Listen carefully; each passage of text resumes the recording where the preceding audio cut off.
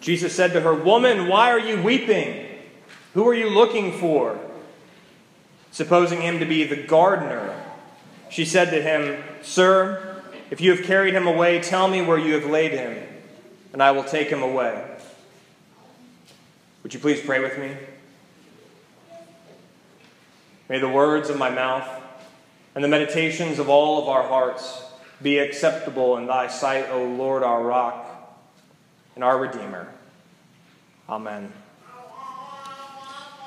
I love learning about different Easter traditions. Some families will insist on purchasing matching outfits for the family so they can get that perfect picture after church. Others will spend weeks crafting that perfect Easter menu so they can get together with their family for food on Sunday afternoon.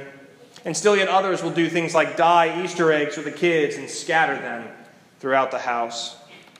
In my family, we always had our Easter baskets to rummage through before we came to church. I can vividly recall waking up as a child and experiencing the profound wonder and joy that the Easter Bunny had come to my house and left a basket full of candy just for me. But as I got older and wiser, apparently the Easter Bunny did as well. One year, probably toward the end of elementary school, I came downstairs on Easter morning and there was no basket with my name on it. I know that I looked straight at my mother, who's here this morning, with a look that said, "What happened?" She smiled and she said, "Taylor, I came downstairs early this morning and I discovered something new and something strange. The Easter Bunny knows you're getting older and wiser and decided to hide your Easter basket." And thus began a wonderful and wild tradition in the Mertens household. Year after year, the Easter Bunny became craftier with hiding spots. Once, after searching for a good 15 minutes, I found my Easter basket in one of my sister's closets. Another time, it was hidden outside on the picnic table. And yet another time, after a very frustrating hour, I found it in the attic. But one year, I couldn't find it at all. I looked and I looked and I looked. I went out to the shed in the backyard. I climbed up our magnolia tree. I even looked in the refrigerator. But there was no Easter basket. My mother, being the great mother she is, had already searched through the house.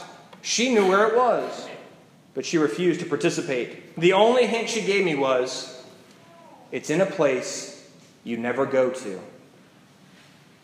I searched that house from top to bottom, bathrooms, closets, hallways. I went over the same places with a fine-tooth comb multiple times, but I couldn't find it. I was at the point where I was convinced the Easter Bunny had forgotten about me. But my mother, being the great mother she is, she saw me in agony. She walked right over to the laundry machine. She opened the lid, and there was my Easter basket. I had been looking in all the wrong places. Jesus was killed on a cross, and then they buried him in a tomb. After 3 days, Mary went to the tomb, and she was shocked to discover the stone covering the entrance had been rolled away. So she ran. She ran back to tell the disciples. Peter and John, in turn, run back to the tomb with Mary, and they find the linens that had covered Jesus' body neatly folded in the corner. The gospel tells us that they saw this, and they believed, and they returned to their homes. But not Mary. No, Mary stood weeping outside the tomb. And while weeping and crying, she leaned inside and she saw two angels who asked her, "What in the world are you doing?" She turned away, and there she saw Jesus, but she did not recognize him. And he said to her, "What are you doing?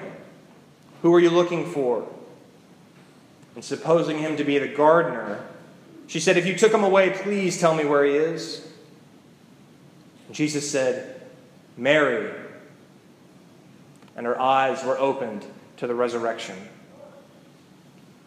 Mary, it seems, was looking for Jesus in all the wrong places. How many times had she heard him proclaim his death and resurrection? How many times had he told her what was to happen? What did she think he meant when he said, "I will rise again"? the resurrection of the dead, Easter, it upends and upsets all expectations. Mary, this follower of Jesus, someone whose life was forever changed and transformed by the Lord, cannot even come close to it without Jesus calling her by name. She cannot fathom what it is she is looking for. And she even confuses Jesus as the gardener. Mary gets a pretty bad rap in the church for confusing her Lord for the maintenance man. I mean, hadn't she spent nearly every day with him since he saved her from that crowd ready to stone her? Wasn't he the most important person in her life, and she supposes him the gardener? But maybe Mary sees more than she knows, and way more than we give her credit for. Maybe she really saw the gardener. After all, God had given life to Adam in the garden long ago and called him to take care of it. Perhaps in the resurrection, Jesus has become all that God ever intended. Jesus is the gardener of God's creation. He is the new Adam. Maybe the Bible has come full circle from the Garden of Eden to Jesus as the gardener through this woman named Mary. She sees and she believes. Many of you know that I have a Good Friday tradition of carrying our cross through our city. If you've ever been here on Easter, you've heard stories about my experiences of carrying that cross over my shoulder in our town. Like the first year, when everyone avoided me at all costs, jaywalking across the street just so they wouldn't have to encounter me. Or the second year, when nobody would leave me alone. Everybody wanted to know who I was and why I was doing it, if they could pray with me. And then last year, when I was walking downtown and a young boy looked up at me and he said, "Mommy, look, that guy. He's carrying a giant X." And how much I laughed at that, and then how sad I was that this young boy in our town had no idea what this was, that he confused it for a letter at the end of the alphabet. This year, I gathered here on Friday at about noon. I prayed in the sanctuary. I grabbed the cross. I was wearing black from head to toe, and I started walking downtown. You know, I do this every year because I want the death of Christ to rattle people out of their complacency. I want people to know and remember what God was willing to do for them. I want them to look at this cross and believe. So on Friday, before I even made it to the post office just down the road, no less than 5 cars had pulled over to thank me for what I was doing. From St. John's to downtown, I was blessed by a great number of people with honks and waves and the occasional, "Amen, brother." But when I got to Beverly Street, our main drag in this town, something changed. I turned right and I walked all the way down to the Valley Mission. I turned and I came back. I made my way up the hill toward Mary Baldwin. And it was like I wasn't even there. Now, to be clear, I'm not looking for attention or praise when I'm walking around our town, but I was dressed in all black with this large cross over my shoulder. I was hard to miss. And this year, on Good Friday, people could have cared less. They just kept talking with their friends. They walked hand in hand with their child. They continued to type on their phones, and the cross seemingly meant absolutely nothing to them. We live in a strange new world, one in which the cross can be confused as an X, where the message of resurrection can be limited to a basket or a bunny or some eggs. And so I kept walking, feeling a little hopeless about the power of the cross and the good news in our town. I got to the top of Beverly Street and I walked past Mary Baldwin. I walked past Food Lion. I just wanted to get back here to church, put the cross away and go home. But then the Lehigh bell rang, and all the kids started leaving. "That's just great, God," I said. "It's one thing to be ignored by adults downtown, but a bunch of teenagers? Come on, give me a break." But I had to get back here, so I kept walking up the hill. I looked up and I saw this great line of high school students walking down the hill right toward me. I just wanted it to be done. And when the first girl got close, she stood right in front of me. She planted both of her heels into the ground. She put her hands on her hips and would not let me pass. She coughed to get my attention. And I looked up and she said, "That is the coolest thing I've seen all day." For the next 30 minutes, I had conversations with just about every single teenager on that sloped section of Coulter Street. We talked about Jesus. We talked about the cross. We talked about Easter and the resurrection.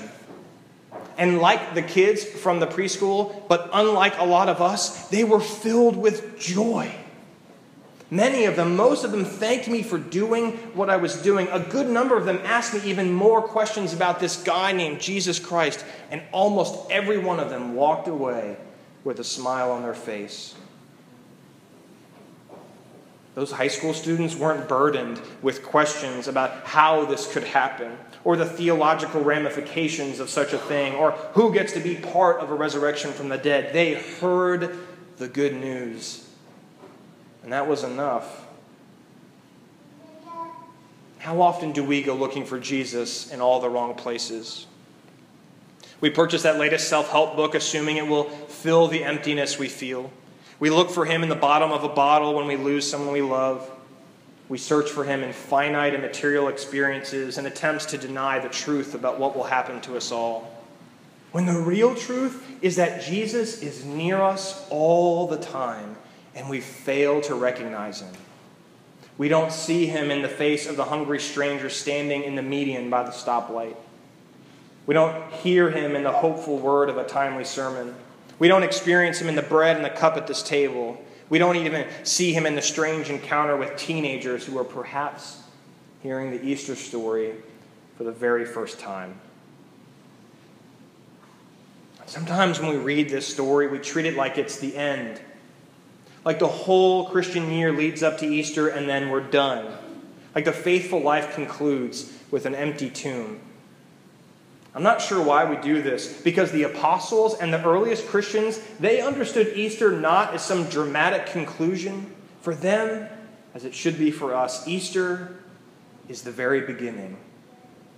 It is the beginning of God making all things new. It is the beginning of the end for the powers and the principalities that struggle to captivate our attention. It is the beginning of a new time, not under the dominion of death, but one that stands in the light of the glory of God. It is the beginning. It is the beginning of a new relationship between God and his people where instead of us looking for Jesus in all the wrong places, Jesus is the one who comes looking for us. Jesus is the one who meets us when we least expect it. Like on a hill outside a high school, in the wave of a neighbor, in the words of a hymn, in a phone call from an old friend. The resurrection of Jesus Christ from the dead is the epitome of God's power and grace. Through it, we can see how God could take something like a cross, a sign of death, and turn it into joy of life eternal. On Easter, God transformed the tomb in the same way that he did on Christmas in a virgin's womb. God made a way where there was no way. On Easter, Jesus opened up a strange new world for people like you and people like me. For some of us, we might be hearing this story for the very first time. I know that for some of the high school students, it was definitely the first time. Or maybe you've come to church every single Easter of your life and you've heard this story over and over and over again. Perhaps it doesn't strike you in the way that it once did. Maybe this Easter you're filled with more doubt than hope. Perhaps this Easter you can't even believe that you came to church. But truly I tell you, it's not a bad thing. Because the resurrection of Jesus Christ from the dead is a new beginning for those of us who have never been to church, who haven't been to church in a while, or have always been here. The gift we call Easter is for each and every one of us. So open up your eyes and look for Jesus. Discover him in the bread and the cup that we're about to share. Listen for him calling your name in the songs that we sing. Witness the power of resurrection here and now in the people in the pews next to you. Hear the very good news, the best news.